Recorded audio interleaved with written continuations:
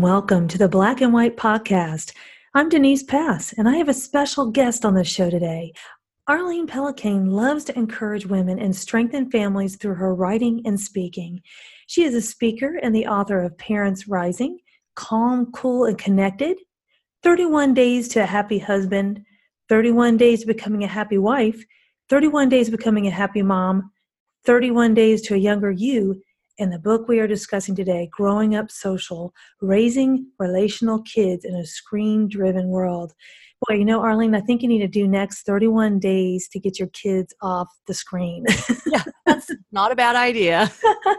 She formerly served as the associate producer for Turning Point Television with Dr. David Jeremiah, and is also a writer with Proverbs 31 Ministries.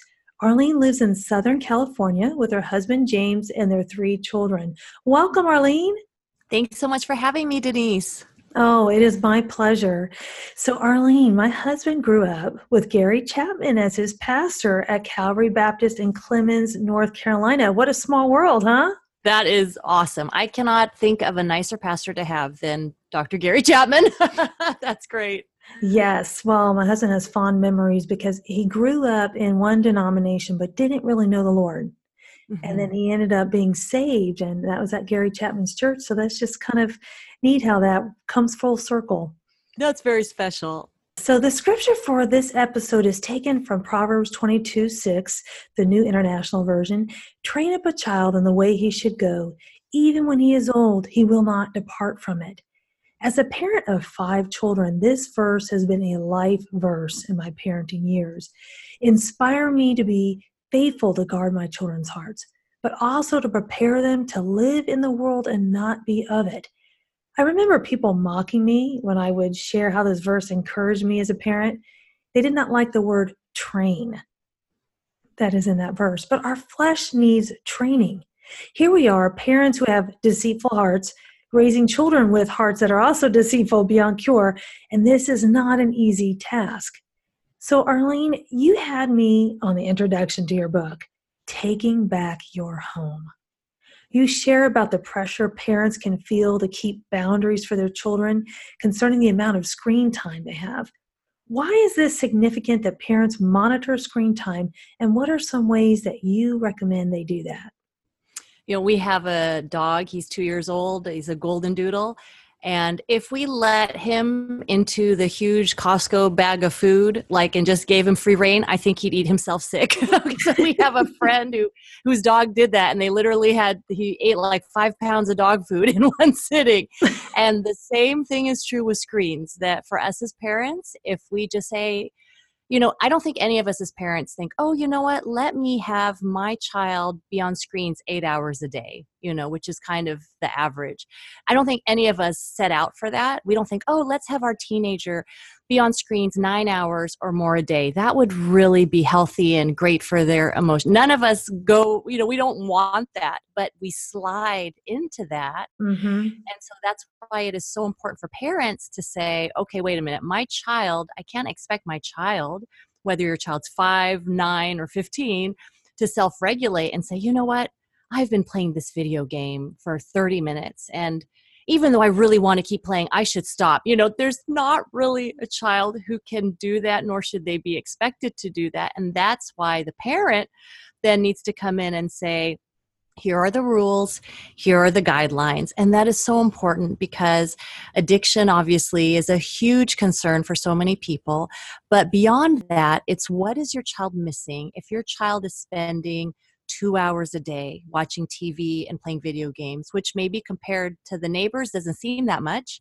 But if they're spending 2 hours a day, what could have they been doing in those 2 hours? Maybe they could have been learning an instrument or playing, soccer or doing something active or reading a really good book, So you just as parents have to realize that this whole device thing This is stacked against you. These devices aren't like these nice little things. They are addictive by nature.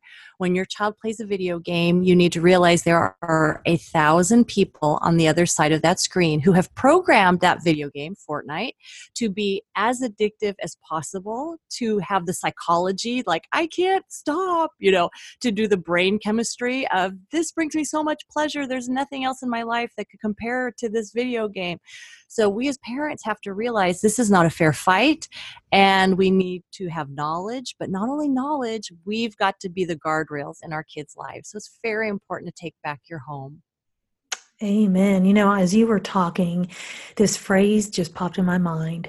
Idle time leads to idle time. I Yes. think, as our children, and even though, obviously there's time for rest, but it's not really rest when you're in Yeah. front of a screen, and that can become just idle time. Mhm. And so we're called to guard their hearts and their time. I love that you mentioned in your book the peer pressure parents feel. I remember when the Lord revealed this to me as well. Other parents could not understand why we did not play video games or do sleepovers or watch certain movies when our children were younger. And I'll be honest, it was hard. And the need to take back our home is a constant process. We're never done with that. It's constantly things just drift that way. I've had several moments where God called me to prune the worldly influence that would creep into our home through TV or the internet or people. It's the slow fade, and our flesh is prone to wander. And I also want to just add, a lot of times we can blame other influences, but we have that own influence in our own hearts that we Mhm. also have to kind of say, wait a minute, something snuck in here. So, I have a confession. Oldest kids, my four oldest kids, all have smartphones now. They are 18, 20, 22, and 24, and got their phones when they were almost adults, driving and still in the home. Now I those are had pretty good ages, Denise. I'm sure you have some listeners who their confession is like, "Oh, mine's a little different than hers." Well, it's just that, I carefully guarded when they were younger. And, it was so difficult to do that. But now they have it. And there was a brief time period where I had their passwords and I was teaching them how to handle these devices. And I had boundaries like, their passwords and making them keep the phones on the counter at night. But now they have to battle their flesh and make sure they are not having too much screen time. And I even like at Thanksgiving, we had an incredible time, sharing testimonies. But there were moments where I'm like, we have something at the table here, all these phones. Mhm. Yeah. And, saying, nope, we're not going to do that. But how can we equip kids as they get older to exercise self-control and be aware of addictive behaviors with gadgets? We can educate our kids like to what is normal. So for instance, as your kids are growing up, and it's easier to do this the younger your kids are, but it can still be done if you have teenagers. But you're teaching them in your home like what's normal. So if it's Mm, normal to be around the dinner table and everybody's talking and laughing and you're listening to each other and there are no screens, the TV's not on, phones aren't in the hand, if the phone goes off, you don't just dive for it and you just say, hey, no big deal. We'll just check it after dinner. So if that's what your child and your teenager thinks is normal, then when they grow up and they're, in their 20s and they're having dinner with their friends and their friends are on the phone all the time, they're going to be like, that's weird. So we are educating. I think the best thing we can do is show our kids, not necessarily lecture our kids, et cetera, but show them this is what real relationship, this is what healthy interaction looks like. And God willing, when they walk out of your home, they'll want to replicate that and they'll seek friends who have those same kind of behaviors. And they'll be the old souls at, 25 years old or something. They'll be like, oh, mom, dad, I can't believe it. My friends, like, they're just on the phone all the time. And you'll be like, see what yes. I mean? So it is, I think, pointing out things to your kids. For instance, we had a play date with a child that was from out of town. They were probably, 8 years old. And the entire time, our family members are friends, but we had never met this boy before. So it was kind of our first time to welcome him in our home. We were all excited, and my kids were all excited to play with him, but he had brought his iPad. So the whole time they're like, let's go do this, let's go do this, let's go do that. And he just sat there and played with his iPad. And so sometimes my kids would join him. They didn't have an iPad, but they'd join him so he wouldn't be by himself. And then they'd invite him, but he just didn't do anything. So afterwards, we talked to them about it, saying, okay, now what was that like? And they're like, that was really lame that he just sat there the whole time for 3 hours and didn't get up and do anything with us. And so you can show examples of, okay, this is what this looks like if you are overly connected to your screens. And hey, here's what this looks like, what healthy interaction looks like, you know. And as your kids grow older, that's what will be normal. That's what they will be trained by, as we talked about training earlier. And that will help them. And then giving them measures like questions when they're in college.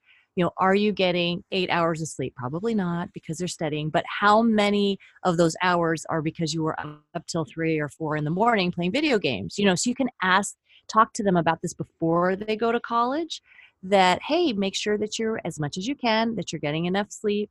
How are your grades doing? Are you showing up to work? Are you falling asleep in class? Like, have these kinds of questions so they can start to gauge themselves on if they are using Mm, gadgets too much. that's good. And I like that you say you're teaching them what normal is Yeah.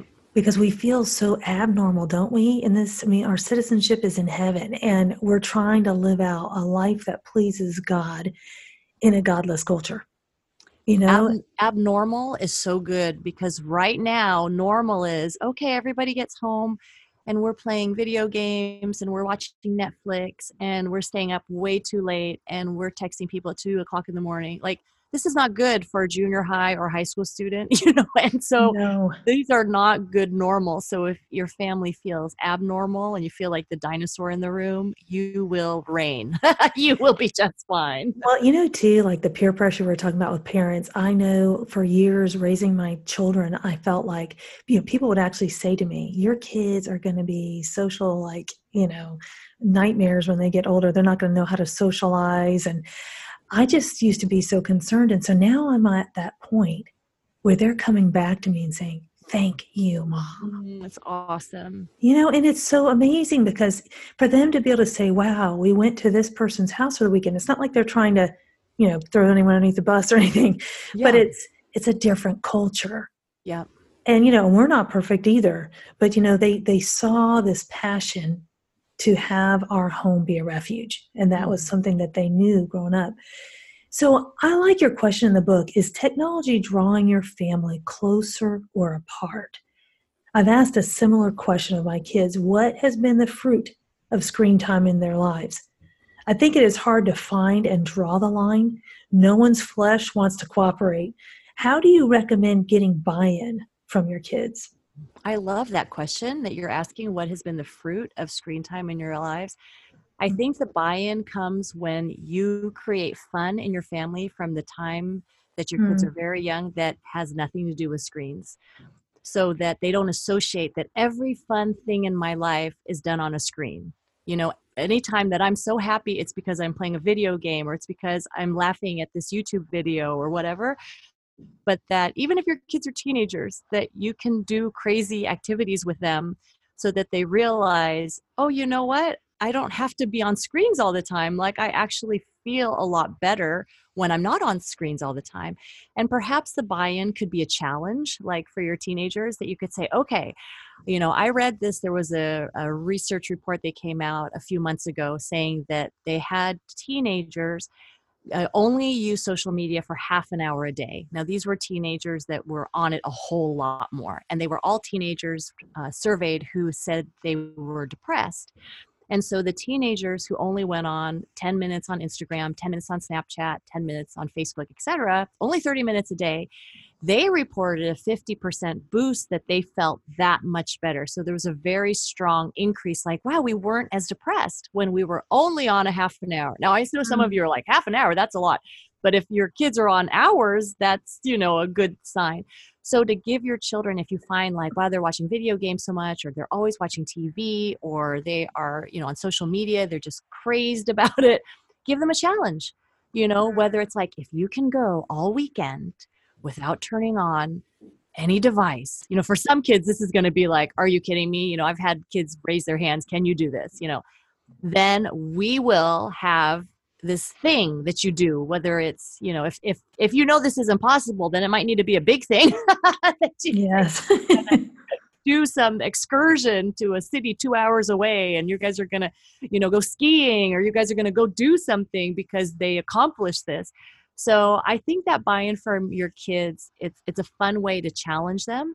Like, okay, we're going to have screen-free Tuesday, or we are going to not have meal times. We're going to do that with no screens, and then give them these challenges to make sure they can do it. And then you can pit them against each other, right? So we have a little sibling rivalry, like, I did it, you couldn't do it. So just be creative with how can you make sure that technology is bringing you closer together, because it can. But in a lot of Mm. times, it's just us using our own devices all under the same roof, but nobody's talking to each other anymore.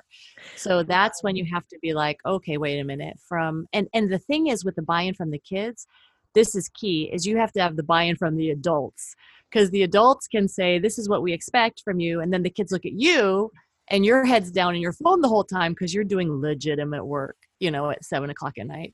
So it's really important that we buy in first. And I think that helps the kids buy in. Yes. It's funny you're talking about manipulating sibling rivalry No. for a good cause. But, Yeah, exactly.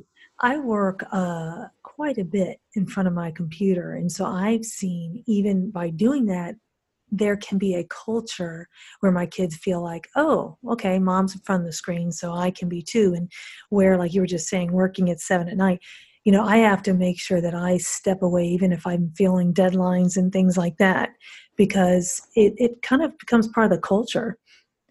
So I've had times where I took cell phones from my children. Again, they got their phones between 16 and 18 when they had to have them. And all of them at one time or another, it was like, oh, this is getting so obsessive. And it's so hard. It's so easy as a parent just to say, whatever, it's just too difficult to manage. But no, we can't do that. And they were, they thought it was hard that I set that boundary. It was hard for them and me, but they thanked me later. And I always was struck by that. They knew they needed a break. So the addictive tendency is important because it can be and have a major impact on the next generation's ability to be present in social situations. And it is so hard today with all the social media and the constant pull. There's the distraction component, but there's also a danger component that is significant. Strangers can connect with our children with a click of a mouse nowadays. And this gives stranger danger new meaning. Strangers can reach into our homes now, and the social factor of making it difficult to prevent a negative influence on our children is increasingly difficult too. Arlene, what do you recommend to protect children from either too much time or from specific content or people? Mm-hmm. I would have your computers in central areas, so no computers in the bedrooms. And even when your kids are in high school, that you would tell them. So if you have young kids, you can tell them, when you grow up and you're in high school, you're not going to have a TV or a phone or an iPad in your room. So they kind of grow up knowing like, oh, that's not going to happen, because so much of what happens behind closed doors at Mm-hmm. night when you're asleep, that's when you get a lot of problems. Nobody's texting them, hey, are you going to be at Bible study? Oh, great. Nobody's doing that. And so something very protective is simply collecting phones at night, even though your children aren't going to be like, oh, great, mom, dad, you're so responsible, I'm happy to give you. No, they're going to be like, you are the craziest person in the whole world. And how dare you take my phone away from me? There is no way I'm handing it over. And you can be like, well, I happen to pay for that phone. And even if they pay for that phone, I pay for the room that you sleep in. So you will hand over the phone. So you've just got to be really stubborn and know that your kids will not thank you now. But as you've talked about, they will thank you later. And so one way to protect them is screens out of the bedrooms, so they are Mm-hmm. not doing stuff at night.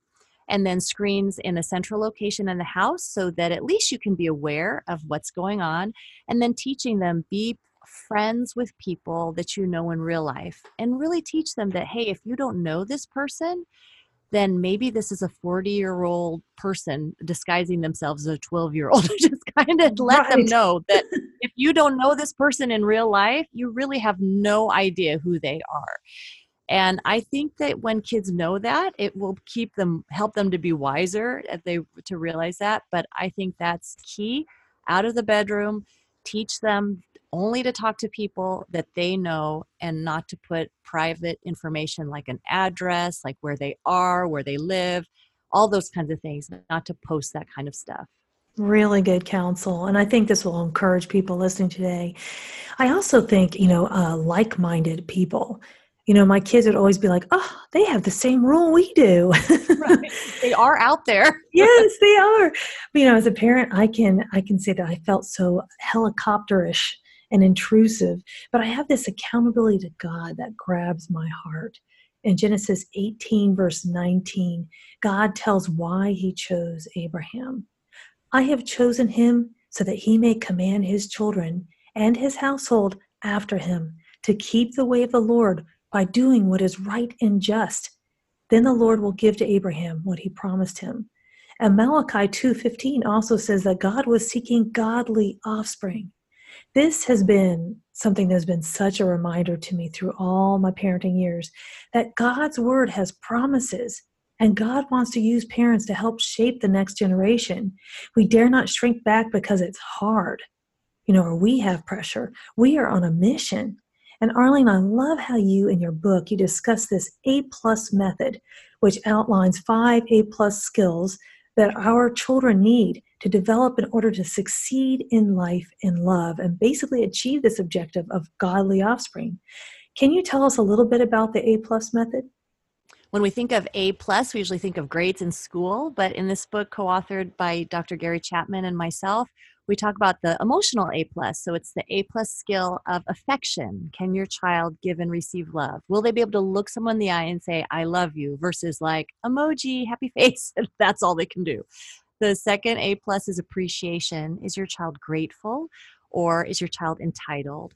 The third one is anger management. All of us have anger. How do we manage it? How does your child manage it? The fourth is apology, the skill of apology, being able to say, I'm sorry, I did the wrong thing, versus, okay, let's just unfriend you because it got awkward, to be able to apologize. And the last A is attention. Can your child pay attention? Can they sit through school?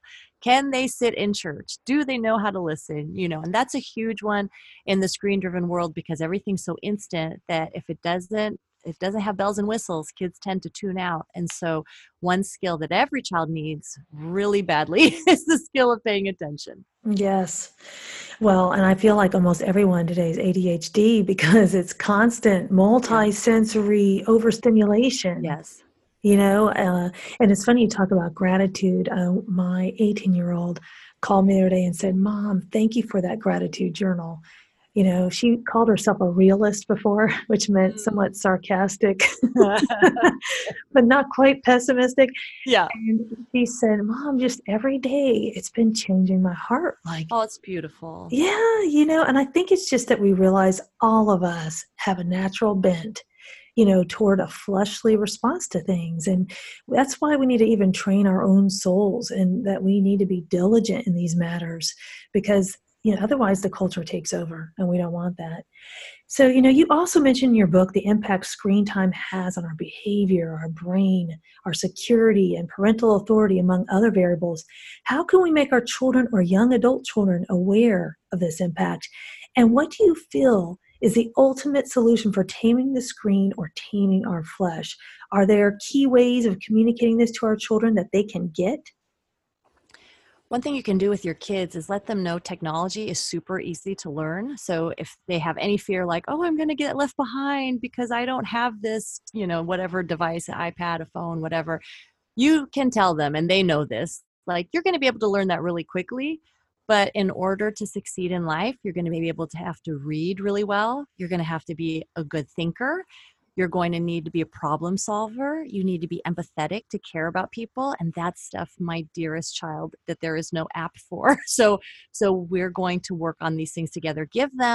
Show them that their life will be better off if they cannot be addicted to screens, so that they own that and they taste and see like, oh, I'm so much more happier and I have skills that my friends don't have because they've spent all this time gaming or social media, and I did something else. So kind of giving them that goal, their own goals to set and to look at. And of course, in terms of impact, you can tell kids, and as they get older, they'll be like, oh, really? That a brain on Minecraft, something like Minecraft, for 15 hours a week, for instance, has been shown that imaging looks just like a brain on cocaine. And so to let your kids know, what, there's a reason why all your friends talk about certain video games. It's because they're very addictive. And so for Wow. the kids to understand this, and if they don't believe it, then you can say, well, then you know what? Prove it to me. Let's go 2 weeks without you touching it and see how you feel. And then let them realize like, wow, that was really hard for me, mom, and let them see that, okay, if this goes on in your life, you may be, and you can find, examples of this. I'm sure online you could look for these kinds of things. There's a rehab place called Restart in Washington where kids get checked in because Mm. they are so addicted to video games that they can't function in real life. And, is that going to be every kid? No. But 4 in 10 kids will have an addiction to video games. And with such a high probability, we wouldn't say, oh, let's give our kids, beer, even though just a few of them will become alcoholics. Like, that's not how we think about Right. other substances. But with screen time, we do. So a lot of it is educating ourselves and also our kids. Wow. And I will provide those links. If you can also send those to me, I will put them on the podcast episode so people can look those up if they need those as a Sure. resource. My youngest child right now is my challenge. I adopted him from Russia and he's 14 and he is so sweet, but he's also very swift at going around my boundaries. Mhm. And so I've got filters on computers and I've got all these, and every one of his Yeah. friends has these devices he doesn't have. And so Yeah. these are such great principles that you've laid out for us. So this is a very needed book, and I just thank the Lord that you wrote it. Do you have any parting thoughts for our listeners? I would just say it's never too late. So don't listen to this and be like, oh no, what am I going to do? And start with small steps. Don't think like, okay, I'm going to go do 10 things because it's not going to happen. And then you'll feel terrible. So just pick one thing like, you know what, we're going to do a screen-free mealtime. That's what we're going to do, and do that. Or, you know what, I'm going to start collecting the phone every night for my teenager, and just do that. So just pick one thing that will improve your situation and work on that. And that's it. And then once that becomes super normal in your home and don't give up on it, then pick your next thing. So just start small and be very consistent, and you'll start seeing really good changes. So good. As we're faithful in the small things, we can be faithful in the bigger things. And, for the record, my 24-year-old who lives at home now, and she's actually in college as well, her phone stays on the counter at night. And, Good for her. yeah, and she's 24, but what it is one boundary doesn't fit all. Yeah. Some kids can handle some things better, but there's still wisdom. And what is wisdom in this? Well, thank you again so much. The raw truth is that parents are held accountable for how they parent their children, but children are held accountable for their own actions as well. The radical grace is that even when we make mistakes as parents, God's grace covers us and can redeem any situation. It is not too late. And the real hope is that our diligence as parents will reap rewards according to the promises in God's Word.